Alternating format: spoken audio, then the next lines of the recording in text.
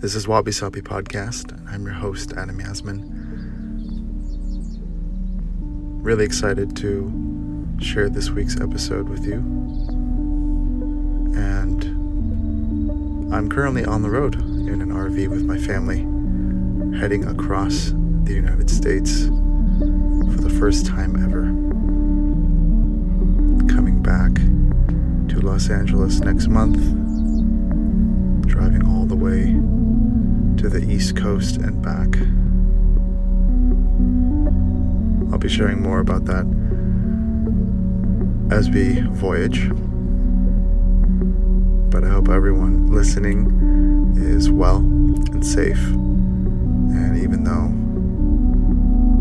aspects of this pandemic feel like they're behind us here in the States, I think we know that it very much is not fully behind us.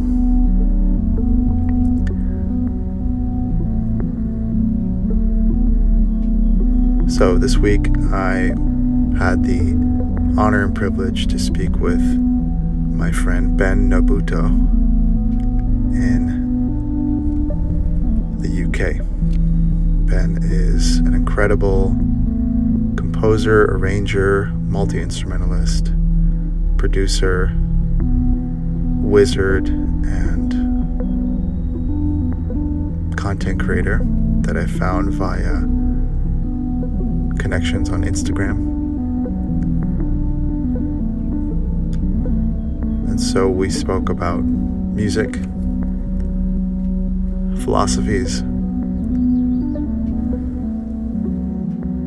and much more.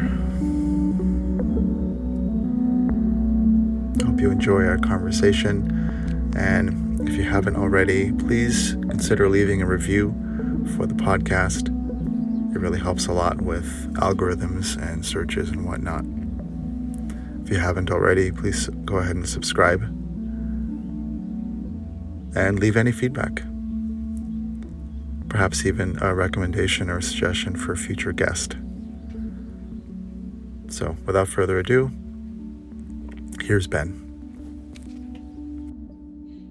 Ben, it's an honor. Thanks so much for joining me. Welcome to the show. Thank you. Thanks for having me. So, we were just noting before hitting record, just at how funny, you sitting in the UK, I'm sitting here in Los Angeles, and how, as much as I guess have fun loathing a platform like Instagram, for a myriad of reasons, I guess in its grotesqueness and its imperfections,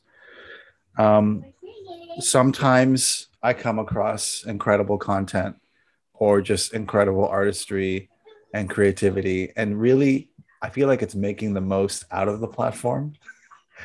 And that's coming from like having been, an amateur musician myself for like 20 years, and the fact that I like what I like meant that somehow I came across one of the cassette videos. I don't know if it's the Bento. Is it the Bento series? You have like 20 some odd videos in this series, which are incredible. So anyone who's going to listen to this should, after listening to this, immediately go check them out if you haven't already. And then just that fun experience of reaching out to you through the platform and saying, hey, I would love to have a conversation around creativity within a platform like that. And so here we are. So thanks so much. No, thank you. Yeah. I think it's nice. I do think there are positives, because when people talk about social media or like Instagram specifically, like we do tend to talk about the negatives, but it's easy to glaze over like just how easy it is to link up with people. And I've met so many amazing musicians, and like also managed to keep in contact with musicians I already knew through Instagram which would have been kind of impossible throughout the pandemic and stuff. So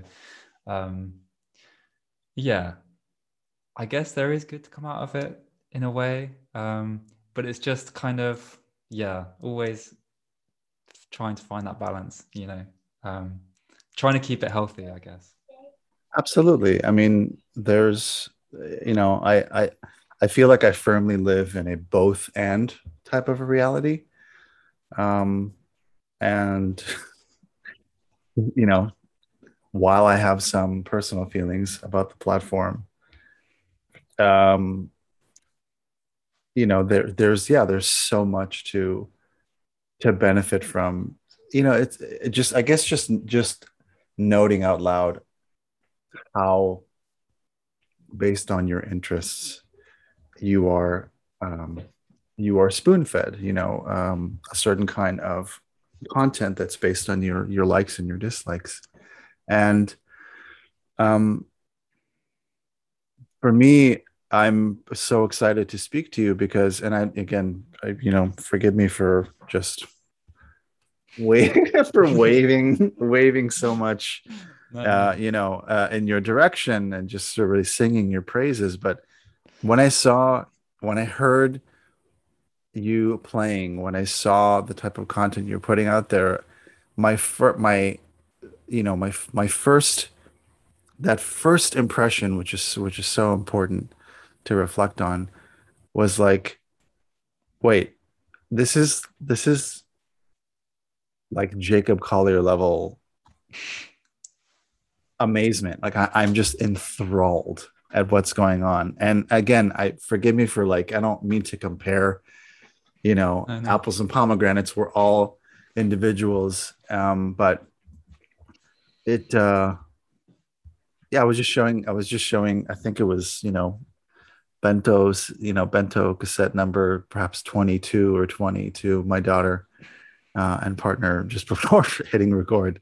Mhm. And it's just so, I think it's just, for me, it's so exciting to, again, because we're so seemingly, we exist socially and also creatively within these strict confines of these platforms in a way. It's so exciting to experience like something I never thought was possible within a 60-second video or a 30-second video. Um, what is, if you can begin to, before going into like your personal story and your background, um,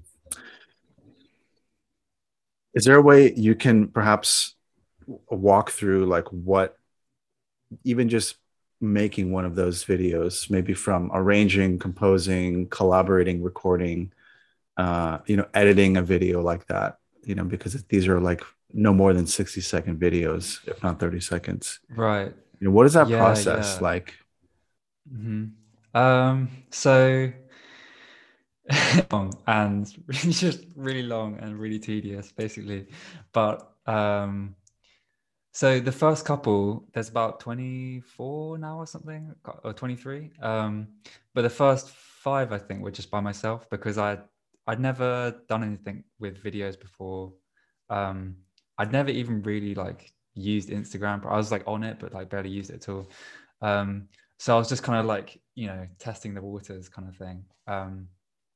So I used Logic and I just wrote these really quick little beats. And my whole ethos of this thing was like, it's only 60 seconds, but let's use that to our advantage and try and pack in as much stuff as possible, really kind of go like maximalist saturation, because that's what Instagram is, right? It's like everything all at once.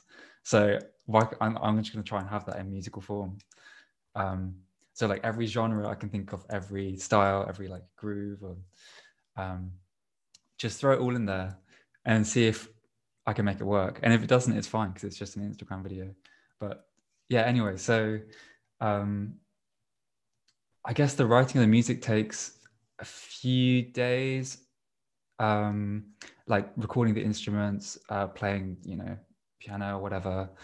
And then initially the video part was actually really, really quick because if you see the earlier ones, it's really kind of primitive. It's just like the camera on me, I'm playing my instrument. Like a That's it selfie for this. video or something. Yeah. Yeah, exactly. Yeah, yeah, yeah. And then like as they start to go on, I started to collaborate with other people, and I started to get more and more. I think, I don't know, maybe around the after the 10th one, and like towards the 15 to 20, like I start to get really focused on the video, as like I can really incorporate this into the process and Yep. communicate something very special, that you can't do with just audio.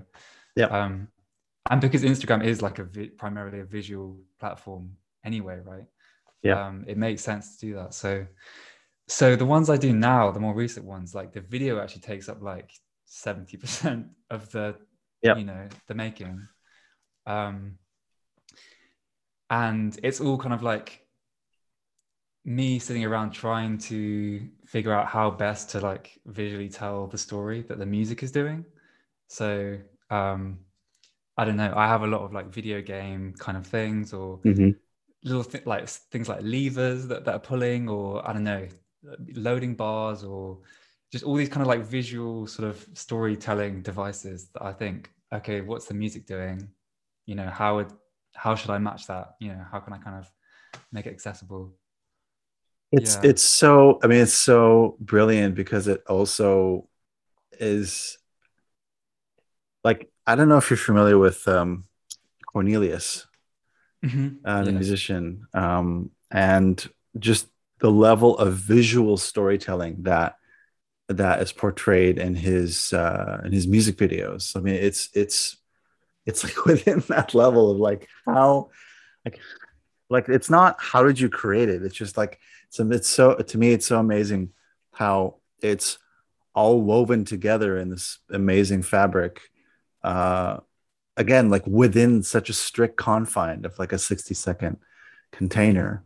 So yeah, I mean, there's so much fun to, especially watching the evolution of them. I think I went backwards just because of whenever it was, delivered to me, either reposted by someone or just I just probably reposted by someone. And I'll never remember who. That's the I guess the pseudo tragedy of existing within this sort of ping pong sort of social media space. But so yeah, I imagine that days, if not weeks, or possibly months, go into each one, or has there been this kind of like a kind of a flow or sort of a productivity cycle that you've been able to um, exist within from one video to the next? Um, yeah, I guess they are pretty. I mean, I say they take really long, but they never take more than maybe a week or like 2 weeks. Amazing. I think because it's so like this, the way this whole thing started was at the start of the lockdown, the first lockdown in the UK. I really wanted to make like a big, amazing album, because I haven't really released anything properly yet. And I just had this massive block, and I kept having these big expectations of myself, like this has to be the best thing ever. And then so I thought, in the meantime, I'm just gonna make these silly little videos that I can just kind of channel all my kind of excess energy into and ideas into. And the whole point is that they don't really matter. So whenever I feel like I'm kind of stuck on making these videos, I'm always kind of have to remind myself that it's just an Instagram video. Like it really doesn't, like it's so inconsequential. It's literally supposed to be superficial. Yeah. So that sort of keeps me like going. It's just like you keep going with like the ideas, like the first ideas that come into your mind, you just run with them. And so yeah, I try to keep the sort of workflow very quick. Yeah, I think if you overthink it, then I don't know, it doesn't really work, because the way that the audience is engaging with it is very like Touch and go. Yeah. right, yeah. So you have to kind of tap into that energy by just also being like very touch and go, I guess.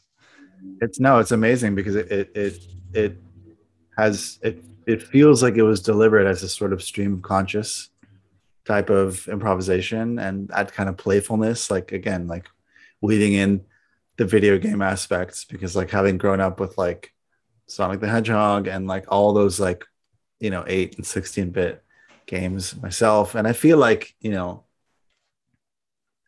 yeah, again, it's just amazing how it touches on so, so many fun, so many fun and like relatable aspects, even though it's such as a, I mean, as a composition, both audio and visual, like it's, beautifully complex just to appreciate it from afar.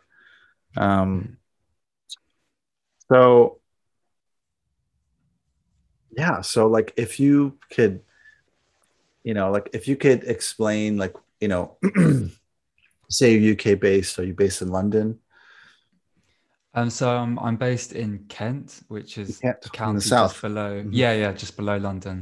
Which Cool. is it's only like 30 minutes train ride into Hmm. London. So it's very just, I don't know, lots of countryside, very green. But it's nice that I have access into London, so I can kind of go in there when I need Dip in to and dip see. out. Yeah, Hmm. exactly. It sort of feels like you're kind of diving underwater when you go into London. Yeah, And I sort of get all the resources that I need, and then I quickly come back up for air when I go back down to sure, Kent. sure. Um, I don't know. It's funny. I just feel like much more grounded and calm when I get home, like when I come off the train. Yeah. Um, but yeah, so I've been living. So I graduated from university like a few years ago, and then I've Mhm. just been living at home in my parents' house, just working on music and doing a bit of like tuition as well.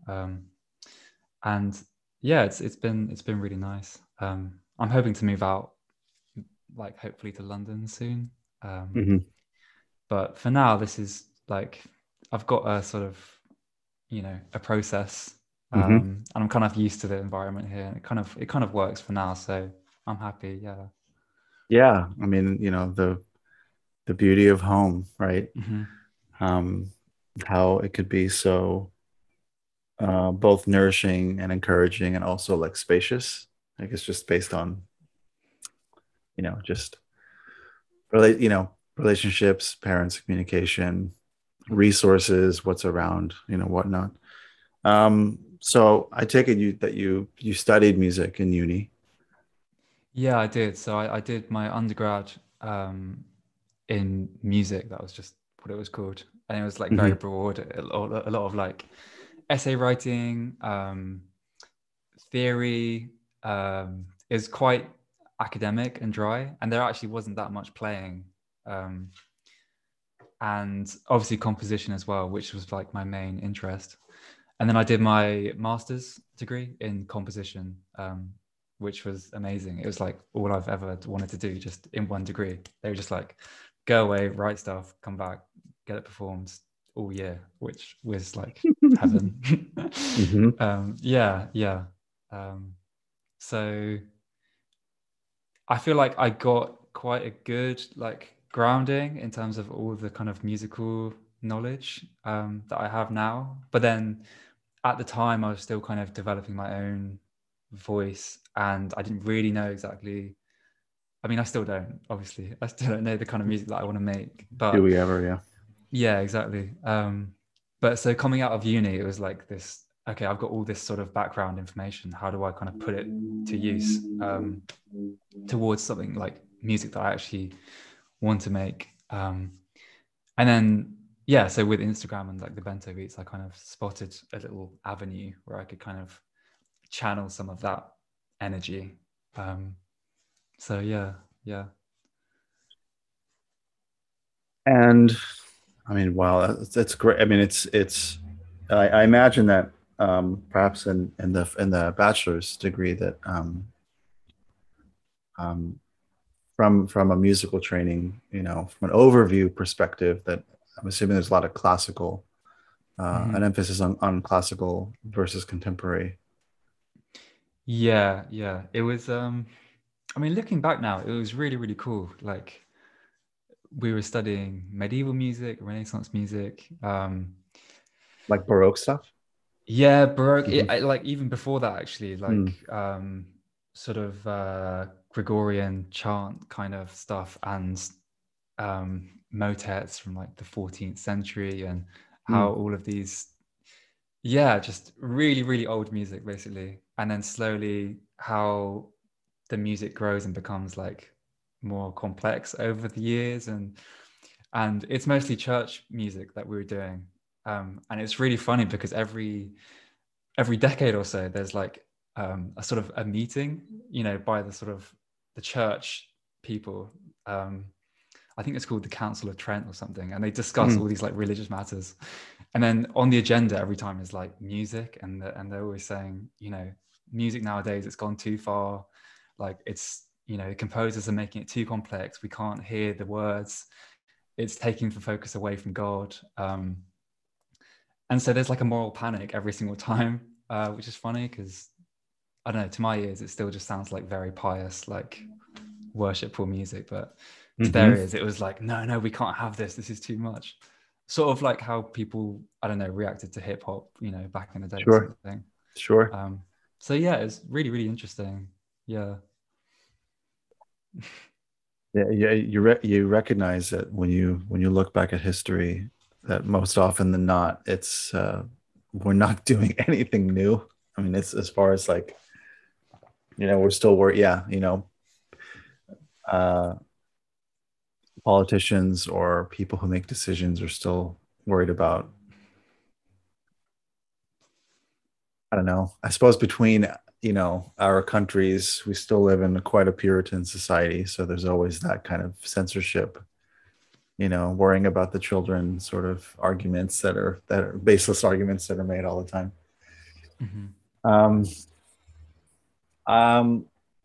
I have like 1,000 questions, and I don't come into these conversations like in any kind of premeditated way.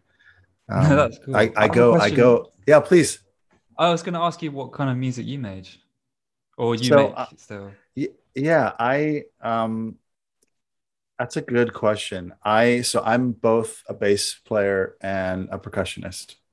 And I grew up doing some like piano, trombone, and guitar. So that was kind of like my upbringing. So there was a little bit of like, piano lessons, at that kind of formative age, like 7, 8, 9, 10,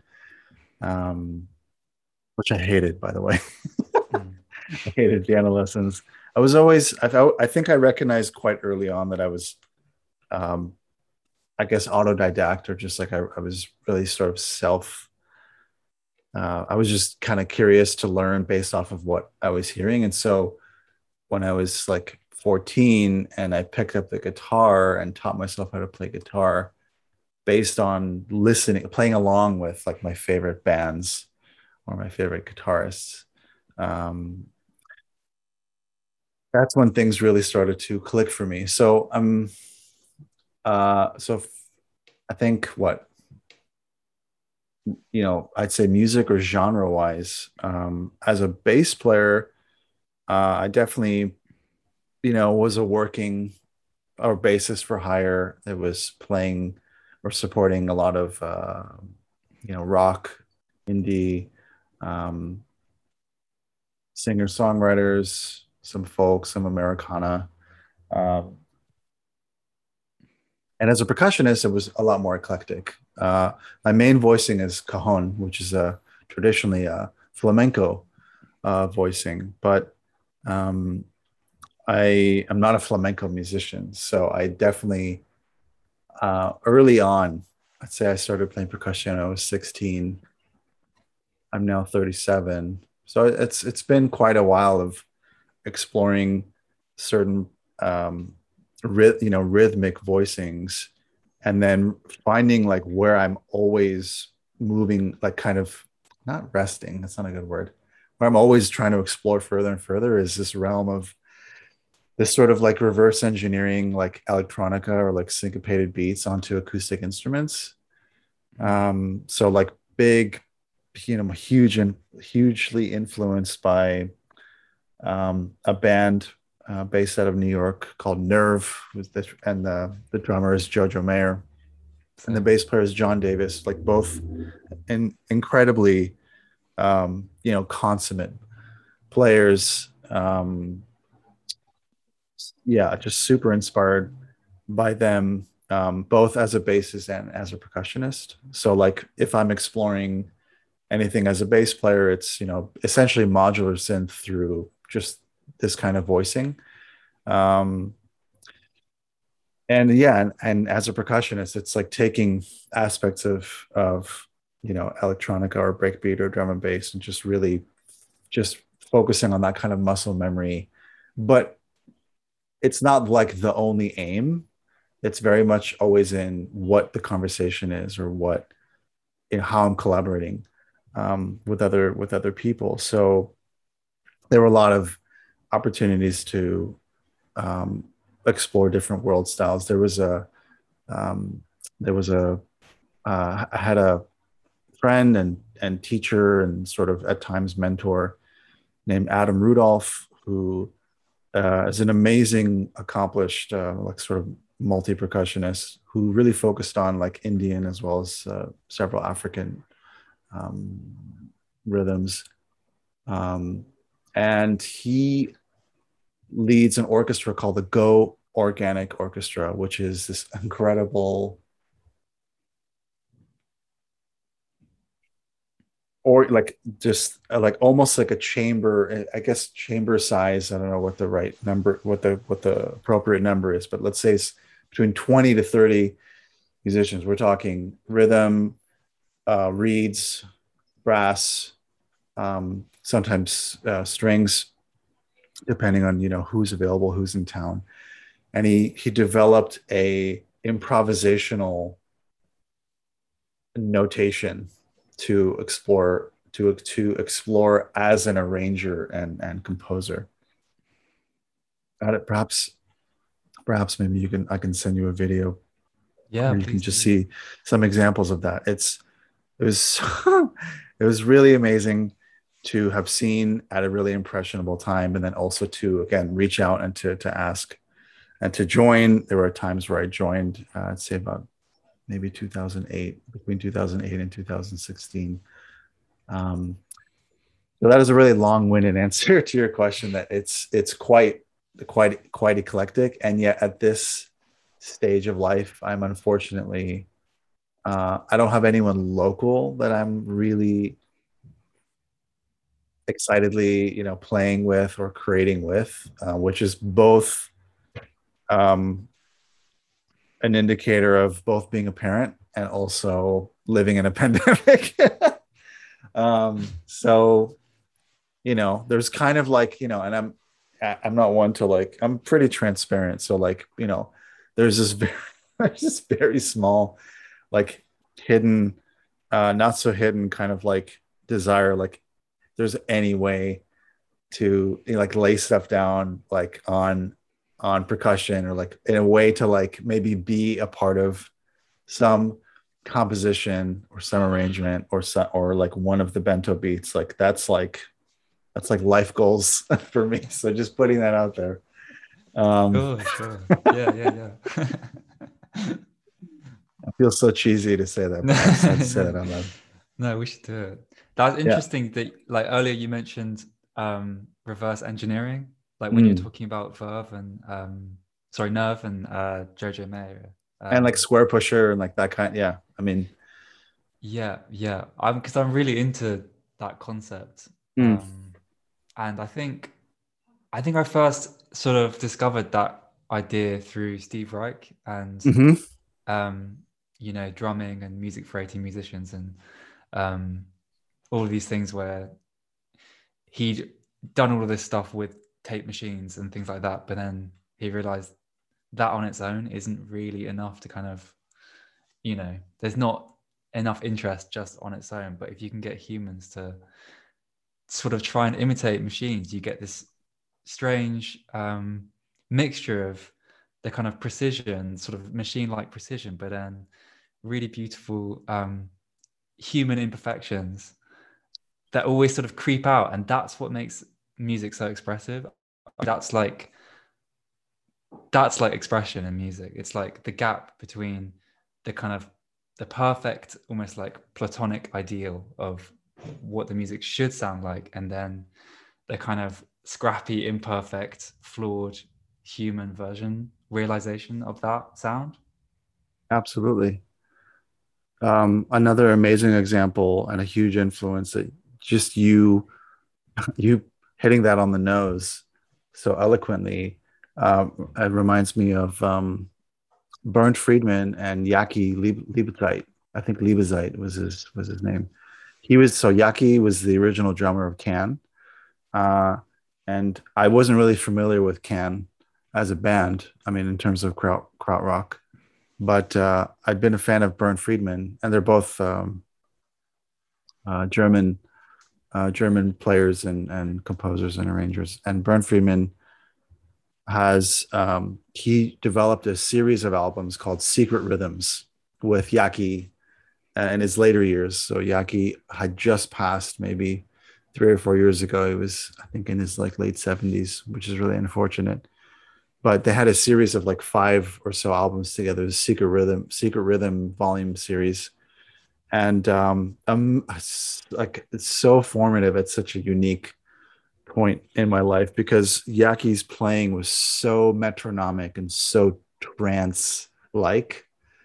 Um, and it was also so like hyper minimal that the space between beats or like some the way that he played, and he had this sort of like different kind of he was a drummer, but he had this strange different kind of drum set where it wasn't this standard, foot pedal this and kick, and it was all hand and arm oriented. So there was no foot powered drumming, perhaps maybe other than just holding a hi-hat or something. But um yes, I mean again, that series of albums was exploring at times like what I understand to be some Japanese rhythmic concepts. I mean, again, from just taking sort of a multicultural perspective on rhythms and sort of throwing them into this stew. And just, yeah, I mean, it's all instrumental, and yet, yeah, just I mean, again, so deep. Bernd Friedman focusing on um, electronics and processing and keyboards, and then Yaki just doing drums. And it was just so minimal and yet so profoundly deep. Again, I just got to send you some of that stuff as well. Yeah, But do yeah. but just again, just to comment on um, where you highlight imperfections again just from the perspective of this subject that we're on now of reverse engineering electronic music. Like, you know we are humans having listened to electronic music now for decades, what, 40, 50, 60 years, and being so deeply moved by it that we then play um, as though we are machines, right? We're playing machine created beats. It's just so, I don't know. It's both like so beautiful and also like strangely, I don't know, strangely kind of what's the word? I don't have the word. It'll come to me later, but I You mean to appreciate. say do you mean to say it's like sad in a way, or Well, it's not sad because, I think again, I when it comes to, drum machines and electronica and drum and bass, I've definitely like heard from people who have this like, there's almost like there's like a politicization of everything, right? Which breakfast cereal do you eat has become politicized. So like what, there's people who are like, oh, drum machines have no soul. Electronic is boring. House music is fucking shit. And it's like, no, you're not. I don't have you. Are you listening to anything? Like some of it is so tasteful. Some of it is so eclectic. Some of it is so is iconic. Some of it is historic. Obviously, I remember seeing years ago a YouTube video that explained up until that point of having enjoyed drum and bass for years. I didn't know that drum and bass was birthed by the Amen break. It didn't occur to me. And so this video was exploring like how the amen break, which was, again, I can't even remember the name of the band No, who who yeah, neither. who right? It's like there's a there's a band in the late 60s, like a funk, like a funk jazz band. It's a shame. And now it's sad that I can't remember the band's name, but they had a song. And in this song, which again is sad that I can't remember, they had this one drum break that was like 13 seconds long. And that drum break is what was sampled as known as the Amen break. And we have entire genres or subgenres of electronica, and entire years long, campaign advertisement campaigns and video game compositions and movies and all kinds of narrative storytelling that are like an octopus or like a squid, just encompass so many aspects of life because of this one drum break from a Yeah. song from 50 years ago. It is that kind of fractalization of reality that is, again, to look at it from a macro perspective is like, wow, how imperfect and beautiful and kind of wabi sabi, and yet it's also been made so complex by the fact that we've recycled it, in so many instances over the years, over the decades. Yeah, yeah, totally. I mean, I feel I don't know if that the drummer ever got recognition. Did Exactly, he? exactly. Or I don't, what, I feel like I don't want to, I don't want to get out of the Zoom call, but like, maybe we'll have a follow-up conversation where we just focus on, drum and bass and the almond break. yeah. But it's just amazing to, again, like if you don't know, you don't know if you don't know. But once you know these, profound little bits of information, just what implications that has, just like, again, on the genre itself, on music making, on human emotion, on the fact that, again, like I'm a huge Square Pusher um, admirer, and like, yeah, I think early on in his career he really did focus on, like most other musicians, of his ilk, really focused on taking the amen break and doing everything you can with it to not only to explore it as a realm, right, but also to excuse me, stand apart and express yourself, from one beat maker to the other. um I wonder what you also draw inspiration from that may not be music itself. I mean, I feel like you kind of touched on it when you described being based in Kent, being able to train in to London. And so when you get back home, you get grounded and you have that sort of nourishing groundedness about you that is profound to just experience, in this conversation together. But I wonder what else you may be drawing inspiration from.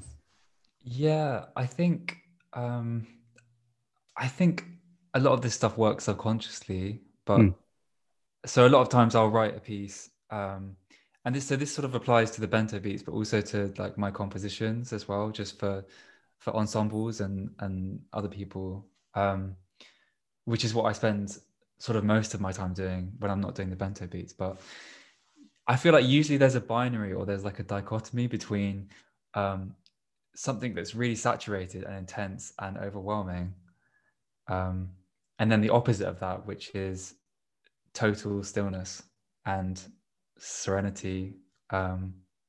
And for some reason, I'm really, really fixated on that, like that dichotomy between the two things and like how these sort of two forces sort of interplay.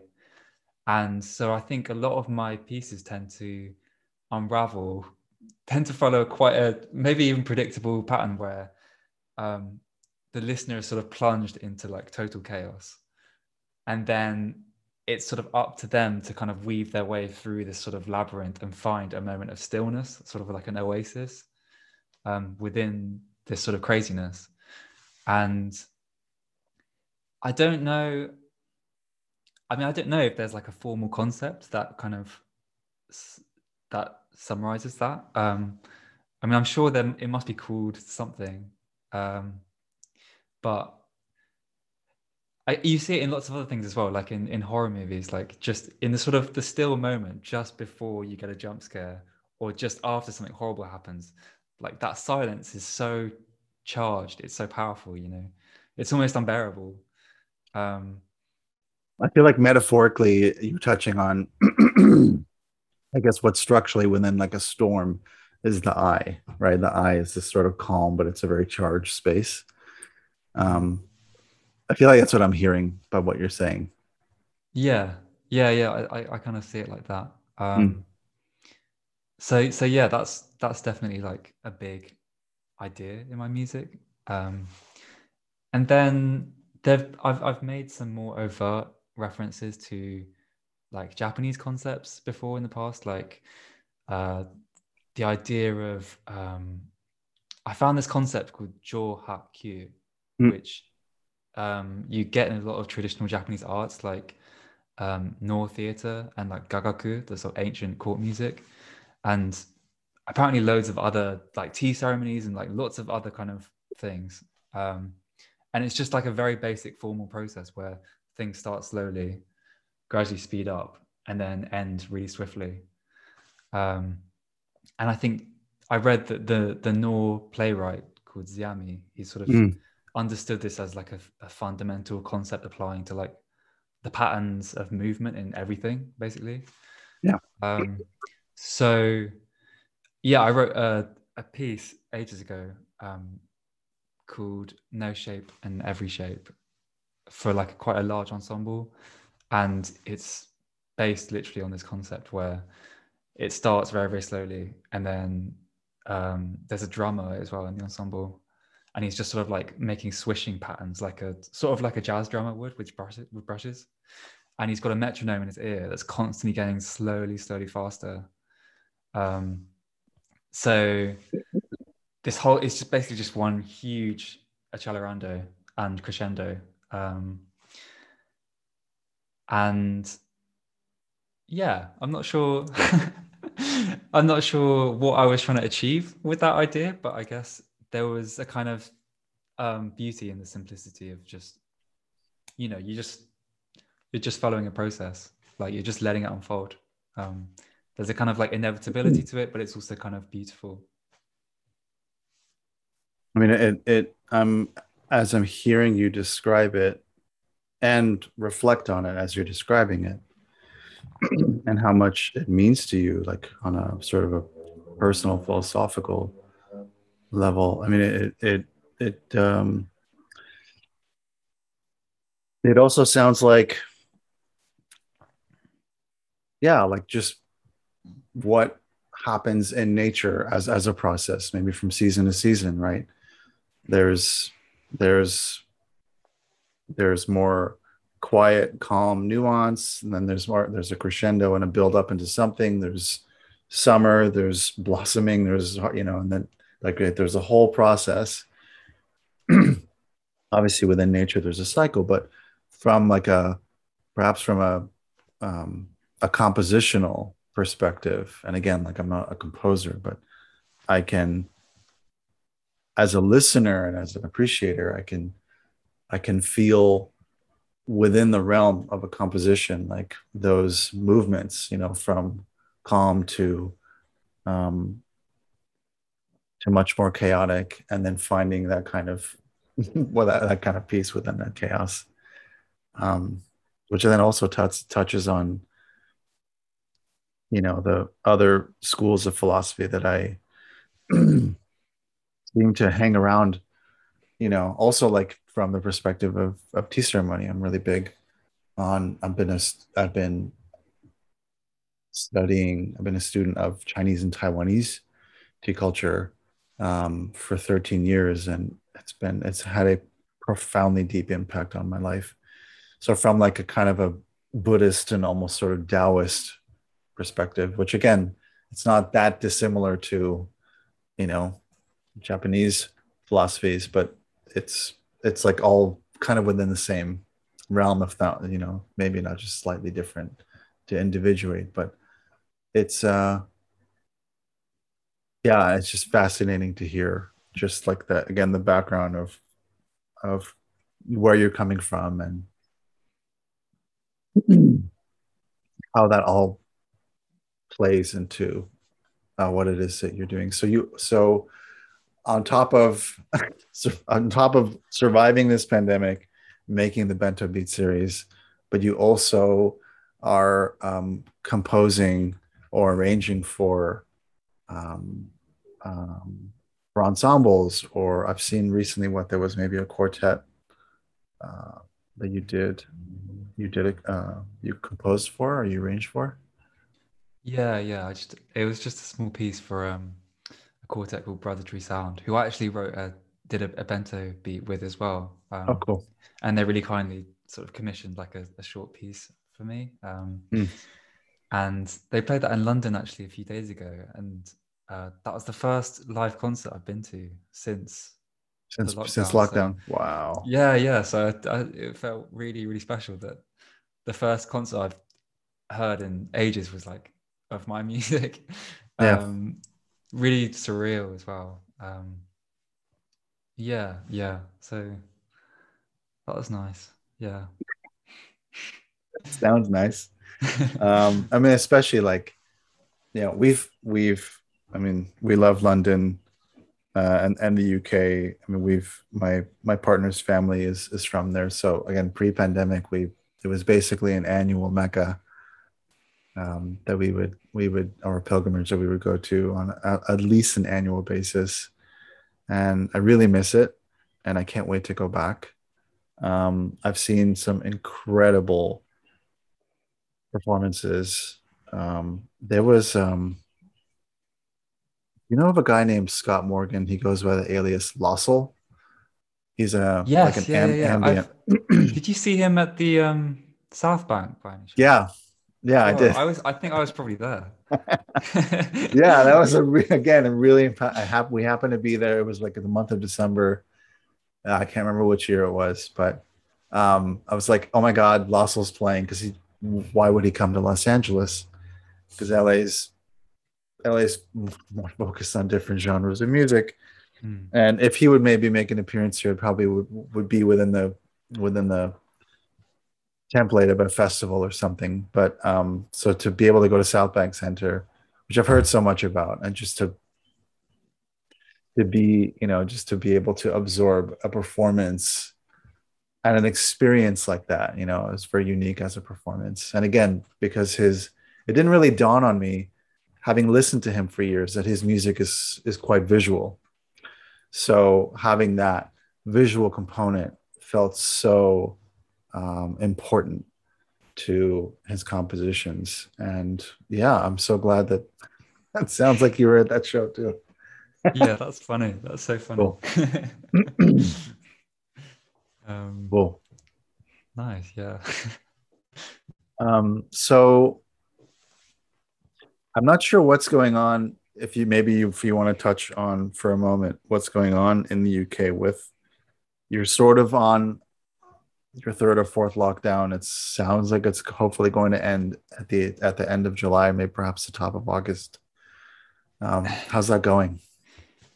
Yeah, so I think things are kind of opening up. I think everyone's kind of getting ready to Done. like have Mhm. summer. Yeah, done. But then I don't know, at the same time I'm seeing these like very ominous sounding headlines about a new strain. Mhm.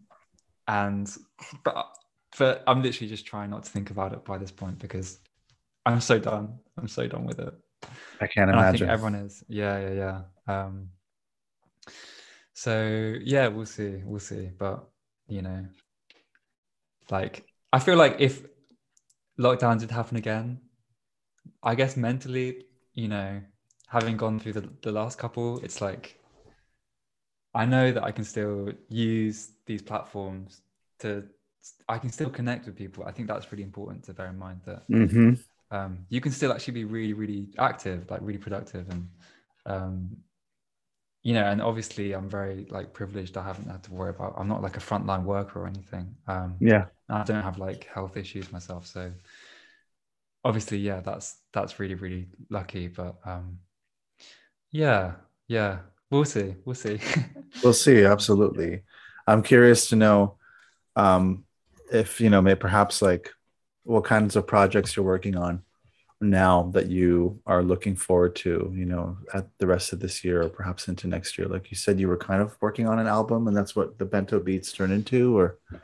Yeah, so that's a really, really ongoing thing that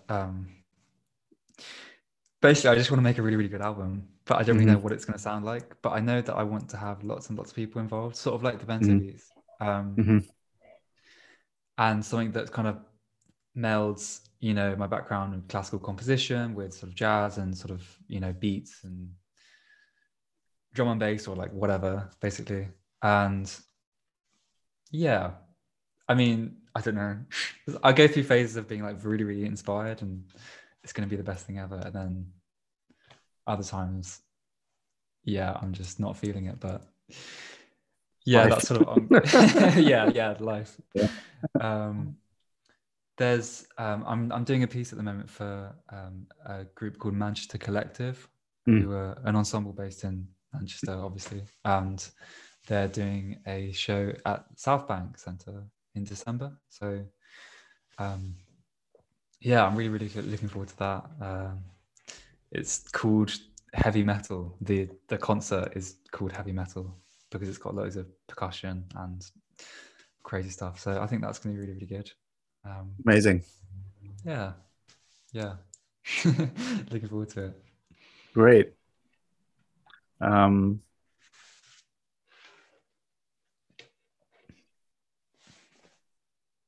I think, I don't know, it feels like this is a good bookmark for a future conversation. I'm wondering if there's I don't know, perhaps something I don't know if you have any um, musing or something you'd like to share, or Yeah, I mean, just I actually wanted to ask you a little bit yeah, because you touched on the tea ceremony stuff that you've been yeah, doing for a long time, and we were talking about concepts in music that I've sort of drawn from other places like Japanese traditional arts and things like that, and I hmm was just wondering whether you know if there's stuff from the tea ceremony stuff that like concepts that you feel have kind of like bled into your real life yeah. that you found useful at all? Because that sounds, I don't know, that sounds really, really interesting to me. It is, yeah. I mean, again, I wish you were like down the street. We could just sit for a session. But and by the way, there's fabulous people in London. I mean, just in the UK that be happy to connect you with if you wanted to explore that too. But um, it's very much touches on what you were saying earlier, where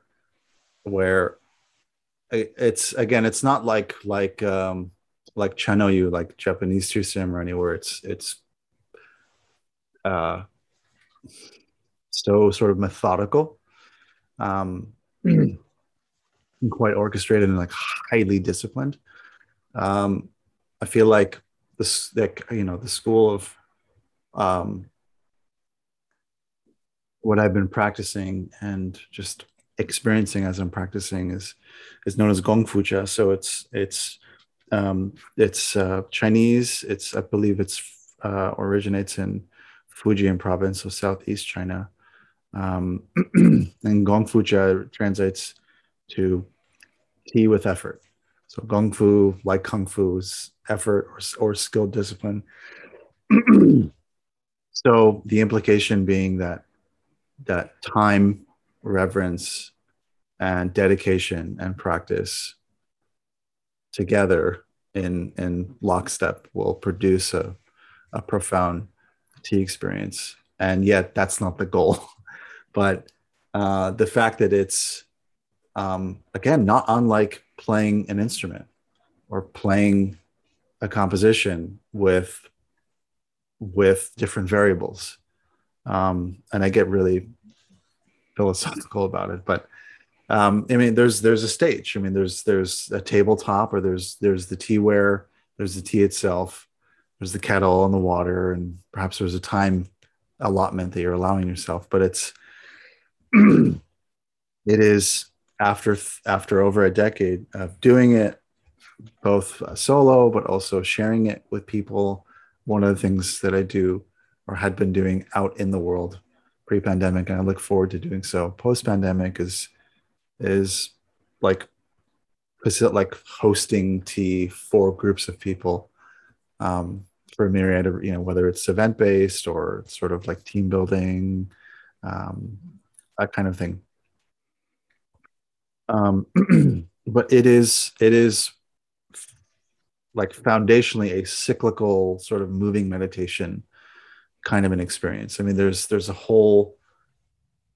lot of muscle memory that comes in, like kettle movement, pot. There's lots of different bits of teaware that are imbued with so much character and so much imperfection. I mean, it's amazing to think about each vessel is so fragile and is made by hand, and yet it could last hundreds of years with the right care and reverence. So to have that kind of a relationship, like imbued with so much character, and just like something that's so simple as like a teapot or a cup or a bowl or a decanter, um, is really profound. So, so on the one hand, like caring so much for fragile things, um, is a really great life lesson, especially like in the face of living in this sort of hyper convenient reality where we just press a button and shit gets delivered to our door. So there's a sort of like wholesale unloading of like effort and doing or making, and again, not making from a place of like aiming for perfection, although yes, I mean, there are ceramicists and cobblers and people who fashion designers who make things, and yet making a cup of tea is, I feel like the tea is not so much the goal as much as it's like the byproduct of just being able to sit and be present to something. um, there's an amazing book by I believe a turn of the century a Japanese economist who actually lectured in English here in the States. His name is Okakura Kakuzo, and he wrote a book called The Book of Tea, which is a foundational read, um, breaking down, these components, to Western audiences. And like one of yeah, like really the the first paragraph in the book is like he calls it teaism, and he kind of jokes that it's like a cult, but it's like a cult of I mean, tea is a cult, just like musicians are kind of cult members too. But he really kind of plays on it like it is a cult that is sort of worshiping the imperfect. I mean, about showing up to do something like prepare a cup of tea, and it's so simple. It's like leaves, water, and a vessel, but if you're not in the experience, then it could be lifeless. But there's so much life, and there's a lot of folklore and history, and obviously there's there's like global implications to tea culture as it exists in every country in the world. It's the second most imbibed beverage all over the world, next to water. So there's a lot to be said as to how, like, yeah, just for me personally, like how tea has profoundly altered my existence, I guess, both as a person, as a dad, as a partner, as a musician. um there's a lot more to unpack there, but that's the kind of like that's the philosophical kind of baseline answer to your question. Yeah, that's amazing. That sounds so, I don't know. Yeah. like when you said just being present to something, and it doesn't even matter, like it doesn't necessarily matter what you're doing, but it's just Right. like going about your day and sort of, yeah. Well, it's the calm that again, it's the calm in the storm, right? Mhm. There's everything else going on in modern life. And then there's like, I'm spending, I don't know, 30 minutes, maybe 60 minutes, maybe longer, maybe less, depending on what's available. Just focusing on that. It's like just that. And it's a very as a tea brewing methodology, as a technology, it's an incredibly analog experience. So again, it's really requires your attention and your time and like both hands and your fingers. And so from a music playing perspective, from like a neuroscience perspective, there's a lot of benefit to immersing yourself in these hand and finger oriented activities like playing music or playing an instrument or like, immersing in like a tea ritual. So there's a lot to explore there that I'm looking forward to be able to explain a little bit better in the future.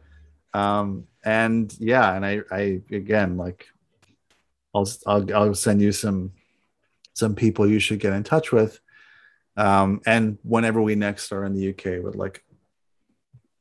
love to just like sit down and have a session as well. That'd be so great. Oh yeah, that would be amazing. Yeah, yeah. Go to a gig as well or something. Yeah, Seems like we exactly. have nearly identical music tastes, so that's cool. Yeah, yeah, exactly. Um, Maybe we'll be at South Bank. yeah, yeah, Um, yeah. so amazing. I want to be respectful of time. I know it's night there, and I want to bookmark this conversation and be able to continue it either through here, through maybe through I also do, IG live conversations. Um, I guess hopefully to make it a bit more of a engaging experience so that other people can chime in and sort of ask questions as well. So I'm so thankful for the time and the space and just the chance to get to know you. I really appreciate it. No, thank you, thank you. That was really, really nice. Thank you. Cool. Well, have a great rest of the weekend and look forward to connecting with you soon. And I'll let you know when this episode will drop. Awesome. Cool. All right. Take care. All right. Cheers. See ya. Thanks. Bye bye.